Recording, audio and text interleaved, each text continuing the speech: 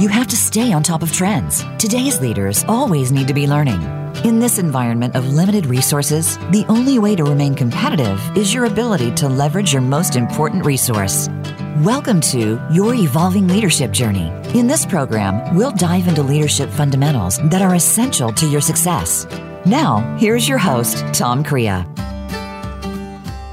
Good Monday morning and welcome back to Your Evolving Leadership Journey. And for anybody who's interested in our past episodes, whether it's about servant leadership principles like self-awareness, humility, empathy, you name it, check out yourevolvingleadershipjourney.com and you'll be able to catch up on any episodes you've missed. Now, look, we're fast approaching 10,000 listeners, and I'm excited to say that this is our last live show for the year, and we will be picking up again in 2020, and I'm looking forward to that. But we've got a couple encore performances for the last 2 Mondays coming up this month. So today we're going to be talking with Jeff Tobe, and he is a CSP, which stands for Certified Speaking Professional. For full disclosure, Jeff is a personal friend of mine, and he happens to have been my speaking coach, and he's helped me, and I've had the privilege of speaking at 2 different events with him, as I recall. Is that right, Jeff, 2? Absolutely. Yeah, 2 different events. One was in Trinidad and Tobago, and that was pretty fun and exciting and a great experience a couple years ago. And anyway, Jeff has got a different perspective on leadership, and because he's spoken at the same different events that I have, and the audiences that I like to speak to about leadership, they love Jeff's messages. And he talks about, I'll give you 3 of them that we're going to talk about today. Getting creative, and he wants to look at leadership from a new perspective. It's not about you. Servant leadership is an end-to-end experience. And he has another talk that he gives. It's called Let's Get Engaged. And this is one all about the people you lead and what do they do under your guidance. So I guess, Jeff, I should give you a formal welcome. Thank you for being here with us this morning. It's great to be here, Tom. Thanks for having me. Oh, my pleasure. My pleasure. And like I said, Jeff's been my coach. So again, just a reminder, if you have any questions, our call-in number is 866-472-5790. Again, that's 866-472-5790. So Jeff, when you start your book, and his book is called Coloring Outside the Lines. I did a different show earlier where I talked about thinking inside of the box. Well, Jeff's the opposite of that. So you talk about in one of your chapters about you can't win the game. If you would talk about this acronym, TTWADI. TTWADI, it's a new English word I kind of made up. It just stands for that's the way we've always done it. You know, when I work one-to-one with organizations, the first thing we got to get past in being creative as a leader is really that mentality of that's the way we've always done it. I call it the TTWADI syndrome. Mm-hmm. So this whole thing about being creative is really about, we have to stop looking in our rearview mirrors as leaders to see how it's always been done before. I really believe in looking through our windshields to see what's coming down the road ahead of us. Okay, and there's something else that caught my attention in that chapter. You said, when you begin to accept competition as a head-to-head battle, there are no winners and you tend to lose any advantage you ever had in the marketplace. Please expand on that. Yeah, well, I think, I use the example, I think, in the book of airlines. Whoever came out with the frequent flyer program, how many years ago now, it's just commonplace. But the airline executives have to rue the day that they came out with that because, mm-hmm. Now it's just expected.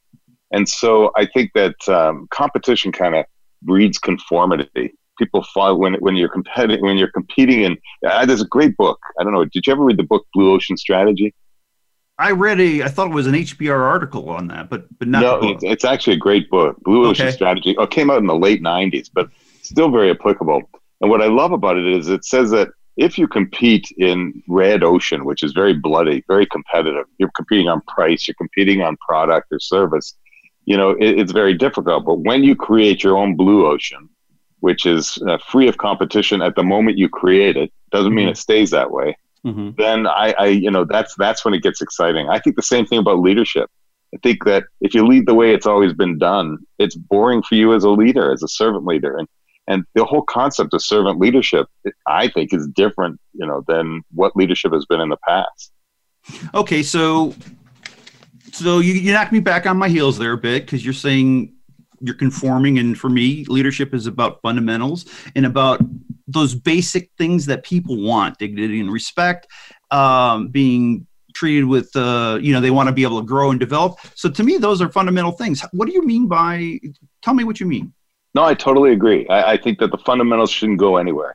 I think it's adding that extra wow. That's why I link what I call customer, and I'm using air quotes. I know your listeners can't hear me, see me, but I'm using air quotes, that customer experience, that follower experience, that kind of wows, delights, surprises.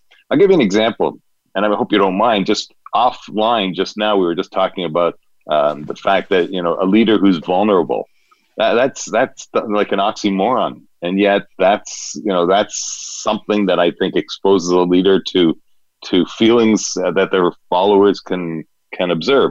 Doesn't mean the fundamentals are going anywhere. That's just something different, right? So I think the creative part is the add-on, the way to give the wow to our people. So if I'm hearing you correctly, you're saying to be vulnerable is creating that wow? I do. I think that's partially it. And for some people, they can't do it, and that's fine too. Coloring outside the lines just by the words is about getting uncomfortable. I always say to audiences when I'm speaking, as you know, my job is to make you feel uncomfortable. So what else can we do besides the fundamentals, which are working fine? I'm not saying, change those. And the saying, by the way, the warning, as you know, too, is it's okay to color outside the lines as long as you don't fall off the page. Right. And I think that a lot of leaders aren't even near the edge of the page. They haven't tried things that are different and feel uncomfortable.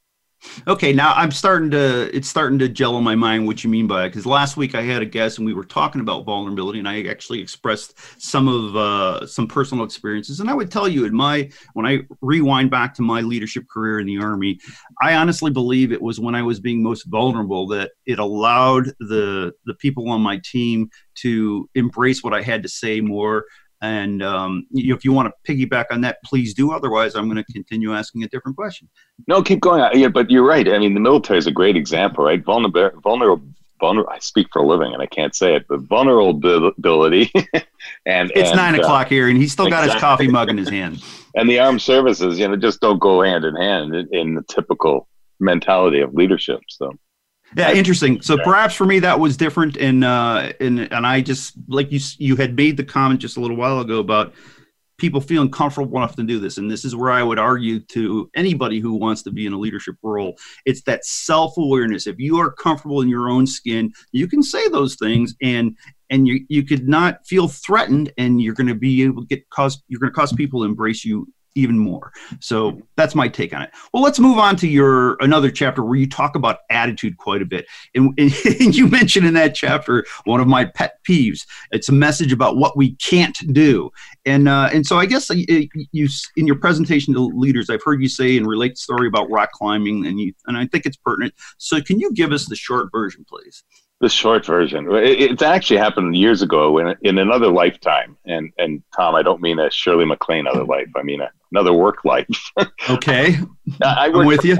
I was a manufacturer's rep, and every year the factory would bring us to the factory to see the new line of goods. And one year they just changed everything. They took us on an outward bound experience. Do you know what outward bound is? Yeah, where you take a group of people on an excursion and some like team building exercise? Yeah, that's exactly right. And it's always based around two things. It's based around team building, and it's based around leadership. And what I loved was, depending on where in the world they take you, it's also based around a certain activity. And the one they took us to was in Leadville, Colorado. It was based around rock climbing. I don't know about you, but I never had an ambition to climb a rock in my life. Now I know it's popular, but it wasn't back then. And but the company said be there, and you had to show up. And the bottom line is that, it was, they made us climb this 90-foot rock face, which to your listeners probably won't sound like a lot of rock, but it's, 9 stories of sheer rock. And I need more of an incentive than somebody telling me to climb the rock. And so, of course, I climbed it, and I was safe because we'd gone through all kinds of training and everything else. But I thought I'd make it exciting before I climbed it. And I turned to a friend of mine beside me at the time, and I said, I'll bet you $25 I can get there first. And he said, you're on. So now it's a bit of a race, right? I guess I'm motivated by competition a little bit. But there's 2 other guys lined up, and they both said, we want in part of this. So now it's 9 stories of rock and $100 worth of rock. But the bottom line is I didn't win, and I'm still bitter about that. But the bottom line is that, I have to trust that Outward Bound gave me the right tools. In rock climbing, the ropes are called belays and everything else. And then I have to believe that getting to the top of the rock is my goal. But as long as I use the tools they give me and the goal doesn't change, who cares how I get there? I had let's call him a leader. Each one of us had a leader from Outward Bound who was there to tell us and help us get to the top of the rock. And he yelled at me the whole way because I wasn't doing it the way he told me. And by the time I got to the top, that's when I realized that, hey, I used the tools you gave me. The goal of getting to the top of the rock didn't change. Why are you so upset about how I got there? And I really believe that that's the attitude. That's the attitude that we need to instill in our people as servant leaders. Here are the tools. Here's the goal. Tell me another way to get there. As a matter of fact, in the book, Tom, I also call it the second right answer. Giving yourself an ASK, an alternative solution kick. And that's what I think leaders need to do nowadays. Yeah, I would agree with you absolutely that provide the tools and let your people decide what their way is to get there. Now, I got to tell you, Jeff, I was a little disappointed for you to say to me, I forgot exactly how you said it, but you can't be surprised that that I jumped out of airplanes and I rappelled out of helicopters. So anyway. Yeah, but I didn't know if you knew what Outward Bound was. That's all. So. Well, I've done stuff similar, but yeah, I was aware of it. And we had something in the Army. It was called a leadership reaction course, which did the exact same things. All right. Well, look, without getting off, did you want to say something else? No. Okay. So without getting on that tangent, let's get back to your book. And you start talking about invisible opportunities and the Harvey principle. Oh, yeah. What's that all about? My favorite thing. Did you ever see the movie Harvey with Jimmy Stewart? Old time black and white movie. No, but I remember reading it about in your book, so I won't steal it. Okay. Oh, no, it's fine. But, I watched this movie as a kid. And first of all, for those people who haven't seen it, Jimmy Stewart's character is the only one who can see this 6 foot tall, white, invisible rabbit. Even as you watch the movie, it's invisible. You can't see it. But Jimmy Stewart apparently can. And he's named it Harvey. And I watched as a kid, took it at face value, very entertaining. But maybe, it's a while, 10 years ago, I rented it to watch with my daughters. And for some reason, I watched it from a whole different perspective. I mean, even if you haven't seen the movie, at the beginning of the movie, they want to commit Jimmy Stewart's character to a mental institution. He's obviously crazy. He's the only one who can see this 6 foot white rabbit that he's named Harvey. But watching from a different perspective by the end of the movie, I started to question whether or not he was the crazy one. Maybe it was everybody who couldn't see Harvey who was crazy. So I started to think, how does that apply to leadership? And it's a whole chapter in the book, as you know. But the bottom line is the Harvey principle is learning to see invisible opportunities where everyone else sees only visible limitations. Let me say that again. Learning to see invisible opportunities where everyone else says it can't be done. Where everyone else says, our last leader tried that. It didn't work. Those are where the opportunities lie. And I think that a servant leader, the difference between leader and servant leader in my mind, one of the differences is the ability to instill this into their people. Looking for those opportunities. Would you agree? Well, yes, I would. I mean, I guess I process things from a different angle just because. Well, we know that because we're friends. I know you do, so that's what I love about it. Yeah, well, if you know anything about different personality assessments, and Jeff's an I on the disc, and I'm more of a D. Definitely, I'm task oriented. He's people oriented. But look, let's continue with that. You were talking about this invisible opportunities, and you have this quote in your. I'm paraphrasing your quote. Something that says, "Learn to see the world through your client's eyes." Mm-hmm. That's pretty important to you. Well, it's not mine, and I cannot remember who to give credit to. But I went to a sales training class many years ago, and the sales trainer said, "If you see the world through your customer's eyes, you'll see the way your customer buys." I love that because to me, forget the problem that some people have with the word customer. They automatically think of sales. We all have internal and external customers, and no matter what we do, even in our families, I think. But the bottom line is that if we see the world from their perspective, not ours, that changes everything. The number one thing I talk about in creative thinking is perspective, because I think it's everything. I think that it's not easy to do, by the way. It's a simple principle, but it's not easy, if that makes sense. In other words, how do we see the world from their perspective, not ours? That's when we become a creative, effective leader. So when I'm working with my customers or clients, and I believe this is where you're going with this, but I want to hear your take on it, is I try to tell people, hey, you need to learn to speak their language. And I think it falls into learning to understand from your client's eyes or for your internal customer's perspective. Is that kind of what you mean? And how do you deliver that to your audiences who are managers and leaders? Well, I think it's about just taking the time to stop and think. You know, our initial reaction is to see things from our perspective. I've seen it 1,000 times before. You know, I always say there's more than one right answer to every single challenge your customer brings you, internal or external. And if you'll buy into that, then you're always challenging yourself to look for that second right answer. You know, the famous, do you remember that? Oh, I can't remember. Is it a picture or it was of if you looked at it one way, it was of a young woman. And if you looked at it another way, it was an old woman, right? Yes. I'm sure your people know what I'm talking about. Or take the 13 dots. Remember, connect the dots and you had to go way outside the lines. That's what I'm talking about with perspective. You know, if you accept that there's always a different perspective, then you'll stop once you come up with the right answer and you'll look for the second right answer. Yeah, it's funny because when you were talking about that, I was thinking the exact thing. You brought up the old woman, young woman illusion, and I was thinking of the duck rabbit one. I'm sure you've seen that picture too. Yes. And I share that with my audiences, and I say, hey, if I see the duck and you see the rabbit, or the old woman versus the young woman, am I right? Or am I wrong? And, right. And the audience, of course, always says, no, you're not wrong. And that's right. So, but you know, why don't we do that when we're in the business environment to say that you can't come up with a different solution than I do? You don't have a different perspective. And so since perspective is good and you actually have a story that I've heard you share before, but do you have anything else you want to talk about on perspective? Not really. I'm not sure where you're going with that. So. Well, I mean, just because you say you've been my coach and my mentor in many ways, I thought you might have more to add, and that's okay. Because you've got a lot more to offer in different areas. Right. So right. You talk about two of the most powerful words, what if? What do you want to say about that? What if? Well, it's actually a system that I give to leaders that you want to get buy-in to your ideas. There's a very powerful system. What ifing is part of it. I like to say, you know, going back to my rock climbing story, you know, the way I phrase this is that your followers, your people have two mountains to climb.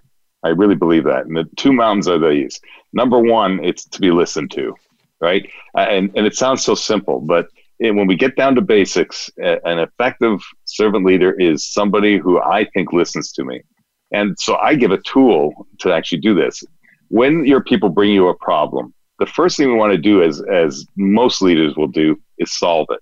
That's our role, right? I mean, we're leaders. So you got a problem, I'm going to solve it. Instead, what I encourage your listeners to do is try this system. The first thing, and to tell people you're listening, is to bite your tongue, don't solve it, and ask a what effect question. What effect is that going to have on the organization? What effect will that have on our family? What effect does that have on you personally? And then just bite your tongue and listen. Because what you've done is consciously or subconsciously kind of in their minds, you've taken it to a whole different level. You're saying to them, I'm listening. I really care and I'm listening. But it's the follow-up mountain to climb that's the hardest. And that is, it's not good enough just to listen. I also need to know that you understand. And the way to do that is ask what-if questions. So the way it goes, Tom, it's sequential. One doesn't work without the other. It has to start with a problem. The first question is what effect? And what the people are going to hear, if you ask this question, what effect is that going to have? You're going to hear things like, well, I hadn't really thought about it, but, or now that you mention it, and all we've done is taken it one step deeper. And then the follow-up question is, what if? What if we could? And you make a suggestion, but it's not necessarily going to be the suggestion that we end up with, because all what ifing does, it opens up a dialogue. In other words, if I say to you, you know, what if we did this? And you say, well, it feels a little uncomfortable. What if we just did this? And I say, okay, but what if we did back and forth, until when we leave, we've got a mutual decision that we both agree upon. We've opened up a dialogue, and I've kind of left you with the idea that, you know what, he really understands. So it's much more, that's a half-day workshop, by the way, in the last 7 minutes, but it really is a very powerful system of questioning. It's problem, what effect, what if. So I want to try to paraphrase or capture that recapture that for our listeners. As you were talking, you talked about the two different mountains, and you said essentially when an opportunity comes up, instead of being the one that offer the answer, is to stop, essentially close your lips and listen. And I would tell you that when I was in the leadership role, I felt like quite often, number one, other people had just as good or better answers. There's no reason for me to be the one to say what I have on my mind, because your role as a leader is to make your people look good, because if they look good, you're going to do well. But what I liked was the other part of the second part where you said is you're ensuring understanding. So I like that as well. Any further thoughts on that? No, I just think that it's like I said, it's very uncomfortable. But I would love to hear back through you, of course, but your listeners, when they use this, it's eye-opening. I found that when, my people, when I have shared this with my teams and my other work life or with audiences now, it's kind of the aha, believe it or not. All right. So for you listeners, let me help you out here. Again, I'm going to point you back to the website, yourevolvingleadershipjourney.com. And the reason is this. If you were to go there right now, Jeff's picture and smiling faces on the homepage, it has a link to his book, and it has a link to how you can reach him on, I believe, LinkedIn and Facebook right now, or Twitter, whatever. Each of the guests I have their social media accounts, and you can get to them directly on that page, and it'll of course move to the past guest websites here in probably next week, but it'll always be there. So you can reach Jeff, his website will be there, and when this show actually populates and becomes a podcast, you'll also be able to re-listen to this episode. So if you have feedback for Jeff, that's how you can reach him. All right, well, let's move on. I think we're probably going to have time for maybe one or two more questions before we go to our break. And let me see if I ask. So did you just talk about your 3-part questioning process for servant leaders? Okay. Exactly. So now the next question I have is you're talking about in your chapter, you title it "To Err is Right or at Least Necessary." And we've talked we've talked about this before, about how leaders today need to show some vulnerability, and you actually encourage teams to fail. So we've talked about vulnerability, but I don't know we talked about how you encourage the teams to fail. Did you do that? As you know, I have a program that I present that uses clips from a never seen before interview with Steve Jobs. And it amazed me that even Jobs bought into this philosophy. The bottom line is that mistakes are a necessary byproduct of the creative process. If you're willing to accept the norm because that's the way it's always been done, as we said, then you're prepared to sell the same old product or be the same old leader. Then you're not exercising what I call your risk muscle. And there is no such thing. But I think that creative thinking and risk taking goes hand in hand. And so it is that vulnerability, but it's also allowing your people to fail. I want to just qualify this, Tom, because, I sound like I'm giving permission for people to fail. But it really is more about if you fail. Instead of being blamed, what I find with most companies is that the fear of failure comes from the fact that failure was never debriefed. Somebody got blamed, somebody got fired, whatever it is. And so now it creates this climate of, I don't want to fail or else there are consequences. What if we just debriefed it, saying to our teams, okay, you know what, it didn't work. What did we learn from it? Going forward, what can we learn from it? It's as simple as that. So it's a whole discussion too. I don't want to get into before the break, but there's a huge difference between culture and climate, and so I'm talking about the climate of that's here and now. Just like outside, the climate's always changing. So I think a leader has to be aware of the climate more so than the culture. Well, I got to tell you, you may not want to talk about it before the break, but we've got a few more minutes, and I do, because you hit a hot button, and I got to tell you, I'm sure other listeners who you've heard it before, but if you're listening to this show for the first time, I definitely want to make sure you hear this. Probably the best experience that I had in the Army was something called the After Action Review. The Army instituted this in the early 1980s, so I had the privilege of using it throughout my career. And then late in the 90s, corporate America picked up on this concept. And so quickly, the difference between an after-action report, something where you finish an event, everybody writes their ideas or thoughts about what was great and could be improved on the event or the exercise, and it gets funneled up to some leader, and it gets, figuratively, you punch the holes into it, it puts in a 3-ring binder, and it gets put on a shelf somewhere to collect dust. Well, the after action review was much, much different. And so you have to imagine you're out in a field environment and you go to the TOC, the Tactical Operations Center, and there's this big debriefing tent. You use the word debriefing. And in that tent, you would go in, but when you walked into that tent, you took your rank off, because whether you were a colonel or a private, you were going there to talk about what could be improved so that we can work on it the next time and do a better job. And when you took off your rank, so the rules of engagement, the ROE, were you attack the action, not the person. And the best thing about that experience was, now you're creating a positive learning environment. It's okay for the leader to accept criticism about their actions, not who they are as a person. And it works both ways. So I do think it's such an important topic, and I will leave, before we go to break, you to close us out on that discussion. I know, absolutely. I think that's a fantastic analogy. How can I top that? Because just the fact that you said you leave your rank at the door, I love that. As a matter of fact, I'm going to use it. Next time I'll give you credit, but the next time after that one's mine. I like that. See, that's the Jeff Tobe that I know.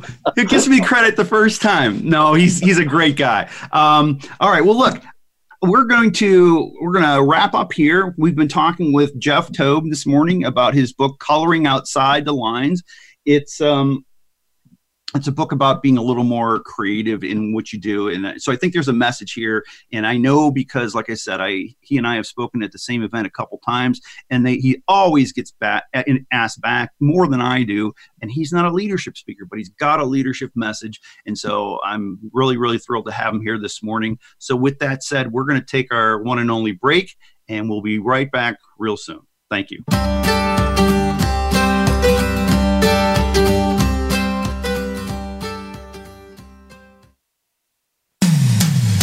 When it comes to business, you'll find the experts here. Voice America Business Network. As Tom works with leaders, something he consistently sees is their struggle with engagement and retention. Then their frustration with having to repeat the employee development process again and again. What most people don't know is the answer lies in love. Once they realize that they simply need to apply the golden rule, the results are surprising. They start bringing out the best in others. They develop confident, capable employees, and they find they have more fun and freedom and less stress in their lives. Perhaps most importantly, they satisfy what they've been craving. Now they've created the culture that they and their team have always wanted. This is when synergy takes over, and the results are astounding. The first step is critical. When you exhibit the self-awareness and humility that shows you need to learn and improve continuously, you set the example and encourage others to follow. To learn more, visit Blackhawk Leadership Development at blackhawkspeaks.com. That's blackhawkspeaks.com. Have you become a member yet? Sign up now to become a member of Voice America. It's always free and easy. Plus, you get to take advantage of some great member benefits. Get unlimited access to millions of hours of on-demand content across all of our channels. Keep track of your favorite episodes, shows, and hosts in your own customizable library. Find out what shows you might be interested in based on your favorites. Plus, you get insider access with our newsletter. Membership gives you more. Sign up at voiceamerica.com and click register at the top right. Voice America Business Network. The bottom line in business.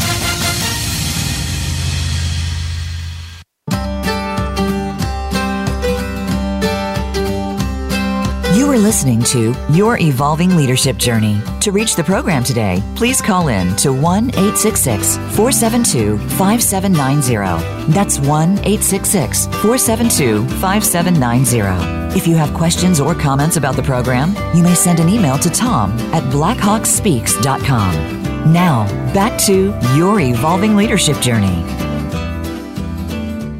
Well, welcome back. We've been speaking with Jeff Tobe this morning. He is a certified speaking professional and the author of Coloring Outside the Lines, a book that he's remodified, for lack of a better way to say it, to a number of different audiences and tailored it to their specific environment. What's one of the ways I've met Jeff, and as I mentioned earlier, he has been my speaking coach, and I've really, really learned a lot from him. So one last thing before we get into the next round of questions here is if you need anything regarding this show, whether it's for a past show or what's going to come up in the future, go to yourevolvingleadershipjourney.com. Again, that's yourevolvingleadershipjourney.com, and you'll find everything you need related to the shows. You can have links to the authors, their books, their previous episodes, and all that sort of stuff. Okay, so let's go on. You have a chapter that's talked about, the title is What This Means to You. And you write, you shared with me, as a former sales trainer, you have actually converted a lot of sales techniques to apply to leadership. Absolutely. One of those is benefits versus features. How does this translate? Well, in that capacity, one of the things I used to hear all the time, and I'm sure that whether the people have been in sales or not, they know the difference, features versus benefits. Features, always sell features versus benefits is what they used to say. And I started thinking, how does that apply to a leader as well? And again, it's a kind of a technique that I used to use when I started my journey, by the way, as a sales trainer. So, a lot of what I take, believe it or not, I hate to pull back the curtain, Tom, but a lot of what I talk about is really sales techniques that I've applied to leadership that just work. And this is one of them. When we tell somebody or give somebody an idea or something to do, I think we need to follow it up with what this means to you is. And by doing that, you're automatically, instead of saying benefits, you're doing features. So for example, the example I use in the book, many years ago in another lifetime, I also was I told you, a manufacturer's rep. I traveled with another rep, and she did this wonderful PowerPoint presentation. The company was started in 1897. We're the largest promotional company on the West Coast. We store everything in-house. And you know what? I'm looking at her audience, which is only about 3 people at the time, but at these people, and they're looking, going, "So what?" Uh-huh. And I got that aha with leadership as well. It's, maybe we're saying all this stuff, but our people are going, "So what?" And so instead, the next call we made together, I made her follow up with those words. Now, they don't have to be those exact words, but something to the effect of what this means to you is. So our company was started in 1897. What that means to you is that we're not a fly-by-night company. We're not going anywhere. See, so it was that extra kind of add-on. We're the largest company of our kind on the West Coast. What that means to you is we can get you pricing that nobody else can get you. So it's kind of that add-on where people go, I get it. And as you know, every one of our followers are only listening to one radio station. What is it? What's in it for me? Yeah, WIIFM, right? Yeah. What's in it for me? Right. And really, we smile, we laugh, but I've always taken that to heart. And that's where the idea of perspective came from as well, Tom. I want to share one more, sorry, maybe we're going backwards, but when I just said perspective, it reminded me of one other incident that I just want to share with your listeners. Yeah, go ahead, please. I didn't understand this RV thing.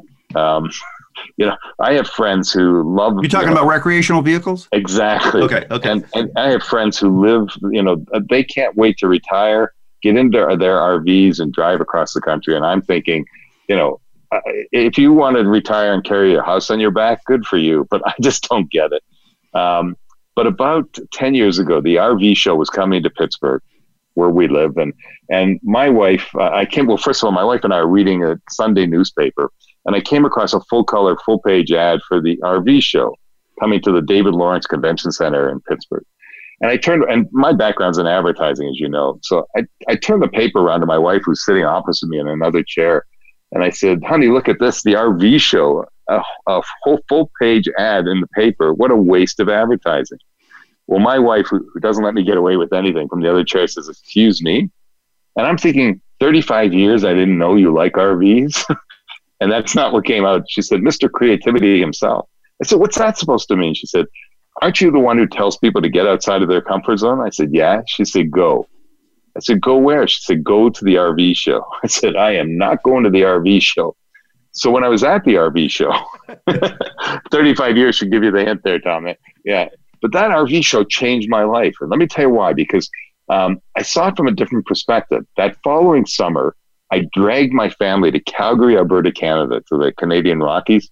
We rented a 32-foot RV. We had the most incredible trip of our lives. One day, I am going to buy one of these suckers. Wow. Why? Because I changed my perspective. I instead of being, I call it so myopic, and that's where that story is really about. As leaders, we often become so myopic, which is nearsightedness, so focused on the challenges that facing our team or our company that we're not willing to step back and look at the big picture. And I think that's a huge part of what we're talking about now. It really is about stepping back and being able to look at that big picture.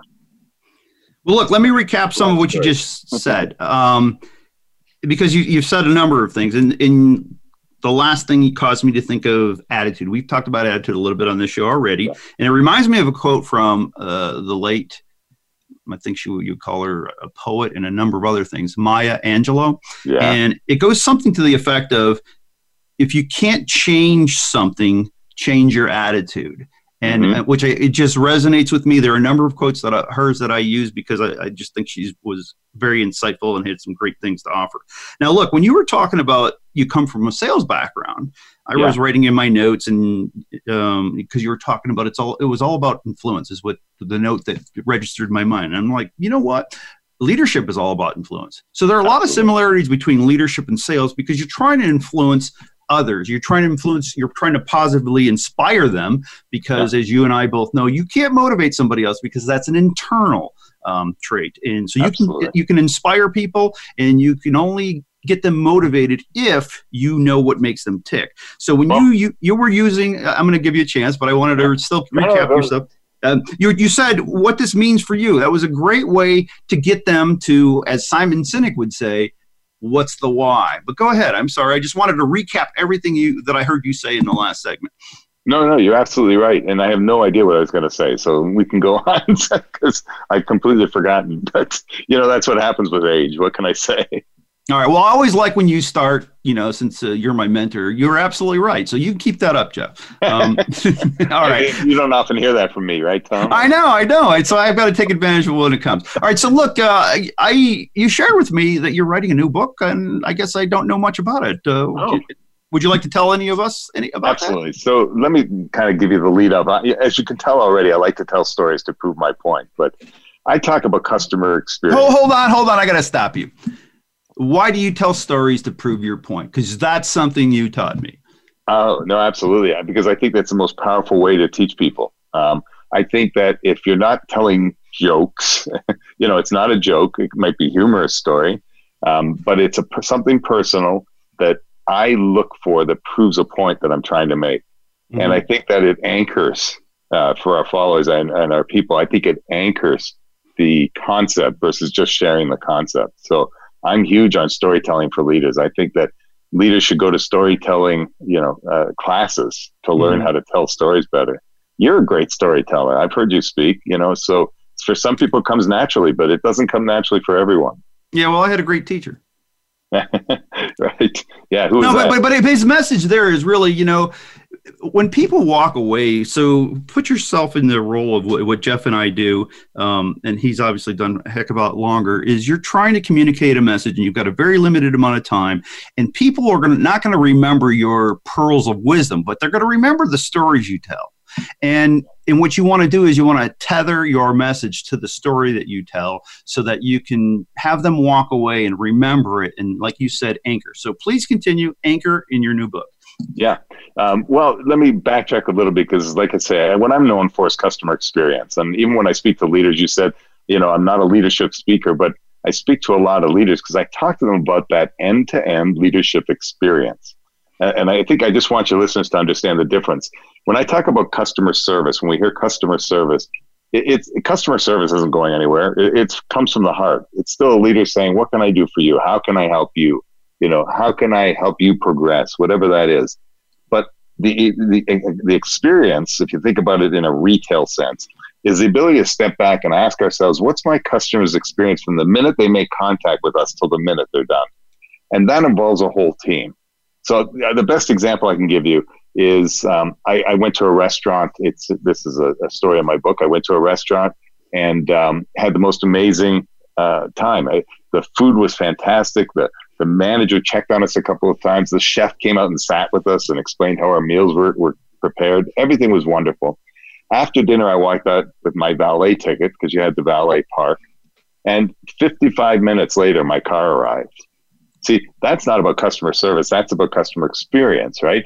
And so I go back in and the manager to tell the manager, and he says, Jeff, I'm so sorry. We have no control over that. We farmed that out to another company. No, don't tell me that. Mm-hmm. And I'll tell you why, Tom. For almost 4 years, they've closed about a year ago, but almost 4 years, it didn't matter if you were flying with me into Pittsburgh. If you lived in Pittsburgh, I would ask you, have you been to Poros, which was the name of the restaurant? I said, you got to go to Poros. And I had to tell them how wonderful it is and the food is fantastic. And then I'd finish with one word. Can you guess what the word was? And it wasn't walk or Uber. Unfortunately, I can because I read your book. I believe it was but. That's right. Exactly. Yeah. But your car's going to take 2 hours to arrive after dinner. By the way, it got longer. The story, the timeline got longer the more I told the story. That's my prerogative. I'm a storyteller. Uh-huh. The bottom line is, there's my title of my new book. It's going to be called What Comes After the But. Because the minute you start asking that as a leader is the minute you become 100% what I call customer focused. In other words, you know what? He's fantastic, but every time I walk into his office, he's so nice to me, but, and again, it goes back to perspective, doesn't it? What comes after the but? And I think it's just a question that we need to ask ourselves when we really want to be humble and see the world from our customers' perspective, not ours. So let me circle back to something because you talk fast and you have a lot to say and it's great. But I want to circle back to something that I thought was very, very important. You're going to speak to it from a customer's perspective. And let's say I'm in your audience and I say, yeah, but I'm a leader. I want to hear how you'd answer this question. So you're talking about touch points. Essentially, when Jeff was talking about the difference between customer service and customer experience is you've got these touch points from end to end, and every one of them matters. And it's important in sales. And he gave you an example of the restaurant that's now out of business. So now I, as a leader, when you're talking to your leadership groups, when you talk about touch points, in my mind, I'm assuming you're taking them through how do they treat their employee from what are the end to end? What are some of the things you say to them? So, it's silly, but when I talk about to an organization about customer touch points, and I'll relate this to leadership in a second, but it really is about getting your people together and telling the definition of touch point. Let me start there. And this is really important for your listeners. As a matter of fact, let me give them an exercise they can do with their teams if they're That'll interested. Be great. The exercise, simply all you need is a flip chart and markers. That's what you need for the exercise. Get your team together, and they need the definition of touch point. I'm about to give it. I'm just saying that to let people grab a pen if they want. But The definition is this. It's any opportunity we have to influence the customer experience. Now, they're going to have to translate that into what they do, but any opportunity we have to influence the customer experience. Okay. So now what you do is you open it up to your team and say, what are our touch points in any given day? And at first it's like pulling teeth. I do this with audiences all the time, and the audience will tell me things that have to do with marketing for some reason. That's where they first go. It's our website. It's the business card I hand somebody. Then they start to think a little more, because that's the first right answer. Mm-hmm. And then they start to think a little more creatively for the second right answer. And by the time you're done, if you milk this, and you need to as a leader, you'll end up with 30 to 40 touch points on the flip chart. Write them all down. Put them up on the walls. Take a break and tell your people, okay, you're on the honor system. There are markers up here. I want you to come up and put a check mark beside the top 5 priorities for the team, for the organization, whatever it is, and then bite your tongue. This goes to engagement.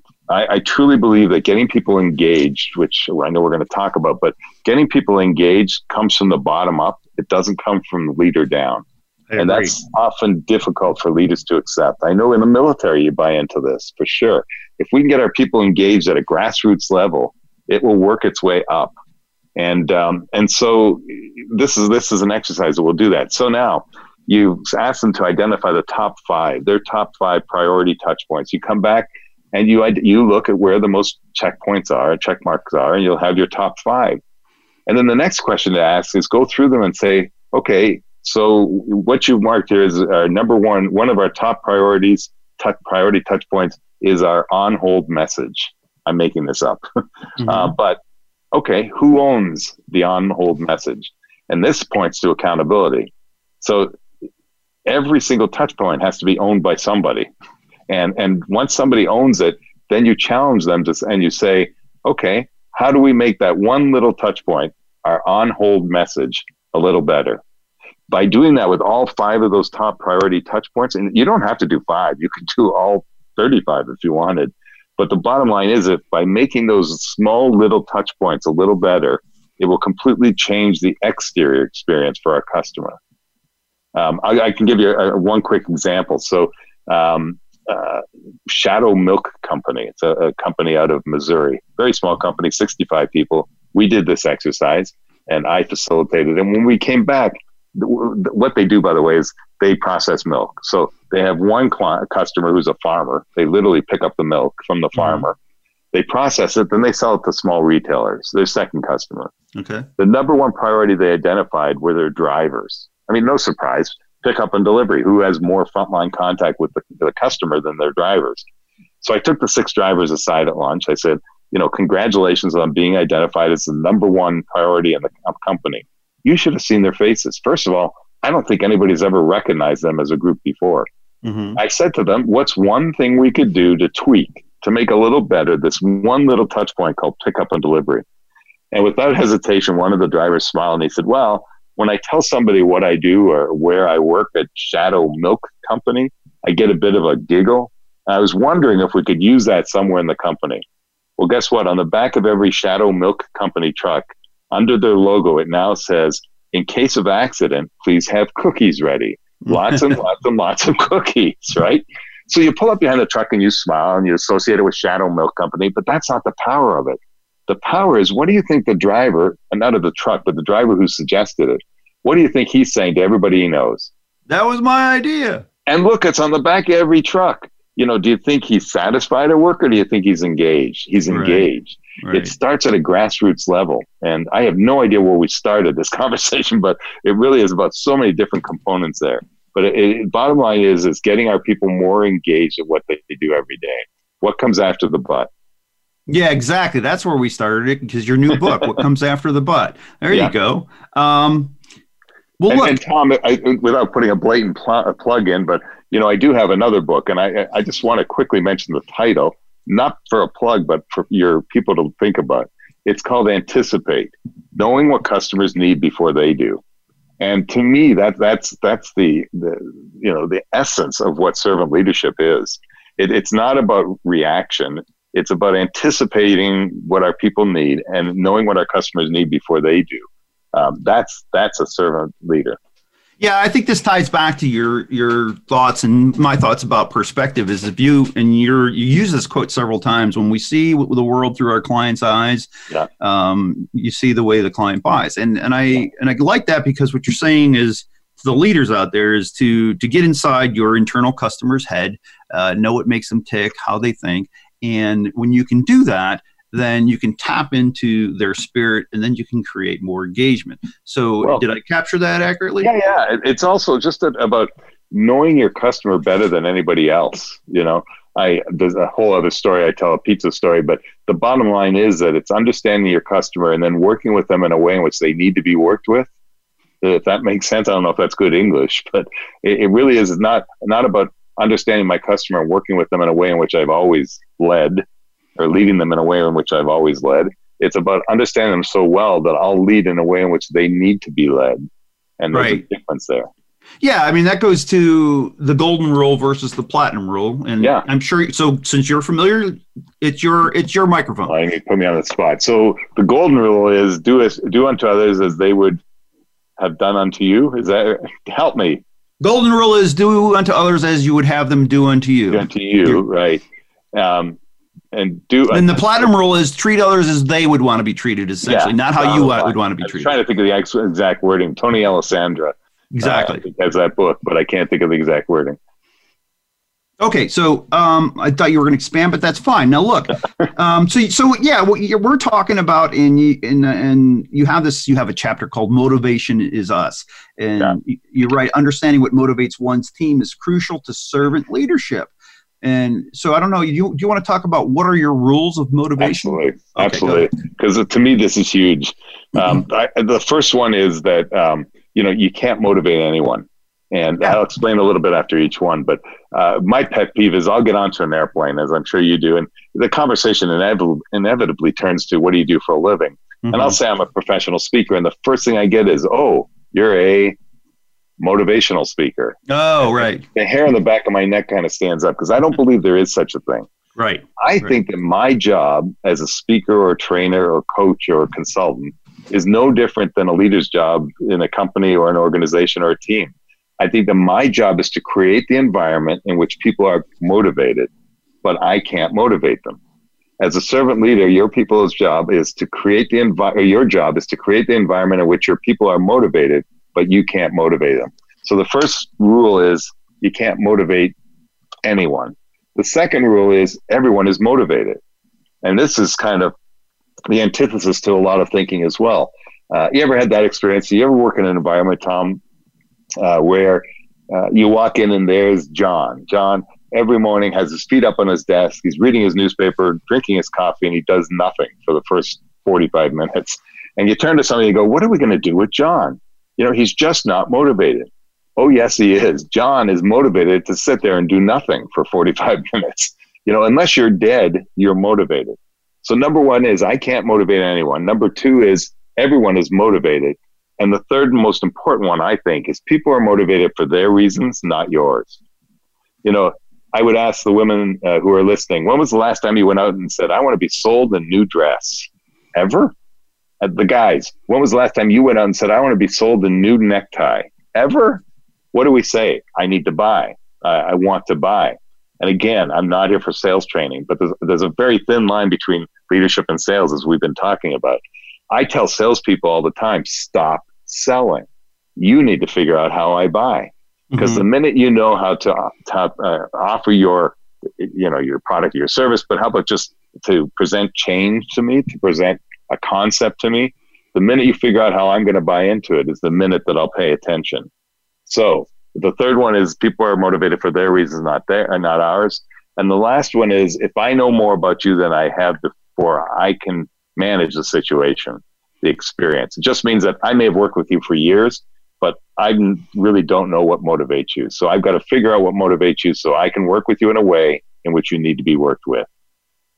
All right. Well, look, I wanted to ask you one more question before we close, but I want to recap what you just said, and we're running out of time, so I'll do the best I can. So for our listeners, and this is a podcast, you can go back as well later and rewind and listen to this. I want you to draw a 2x2 matrix, and essentially what you're going to have is on the left two columns are the internal motivators, and on the right two columns are the external motivators, and then the top two are going to be positive, and then the bottom two are negative. Essentially, in the upper right, you're going to have a caret that's positive and external motivation, and then in the bottom, you're going to have a stick that's negative external motivation.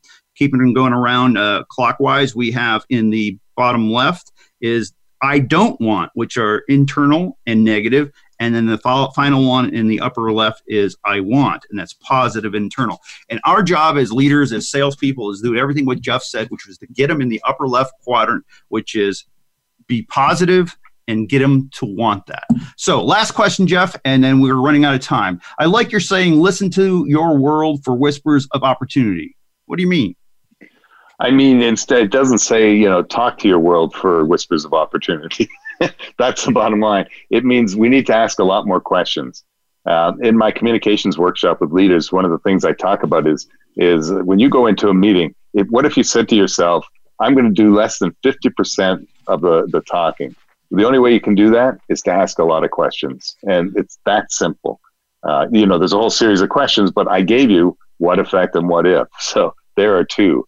It really is about listening, I think, is something that we don't do well and what most leaders don't do well.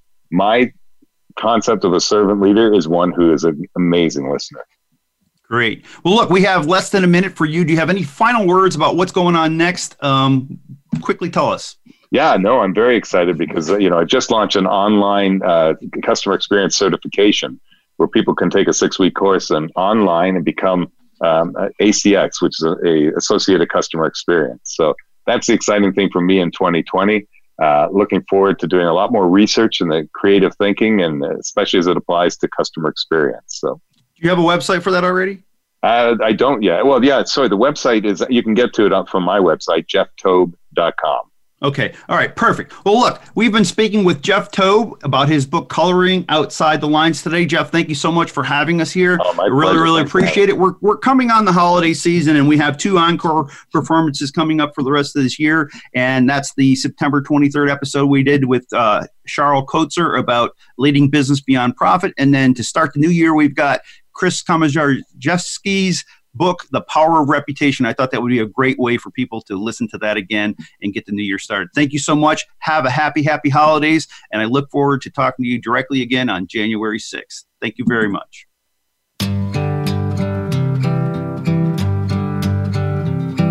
Thank you for tuning in this week to Your Evolving Leadership Journey. Be sure to join host Tom Crea for another edition next Monday morning at 6 a.m. Pacific Time and 9 a.m. Eastern Time on the Voice America Business Channel. And have a great week.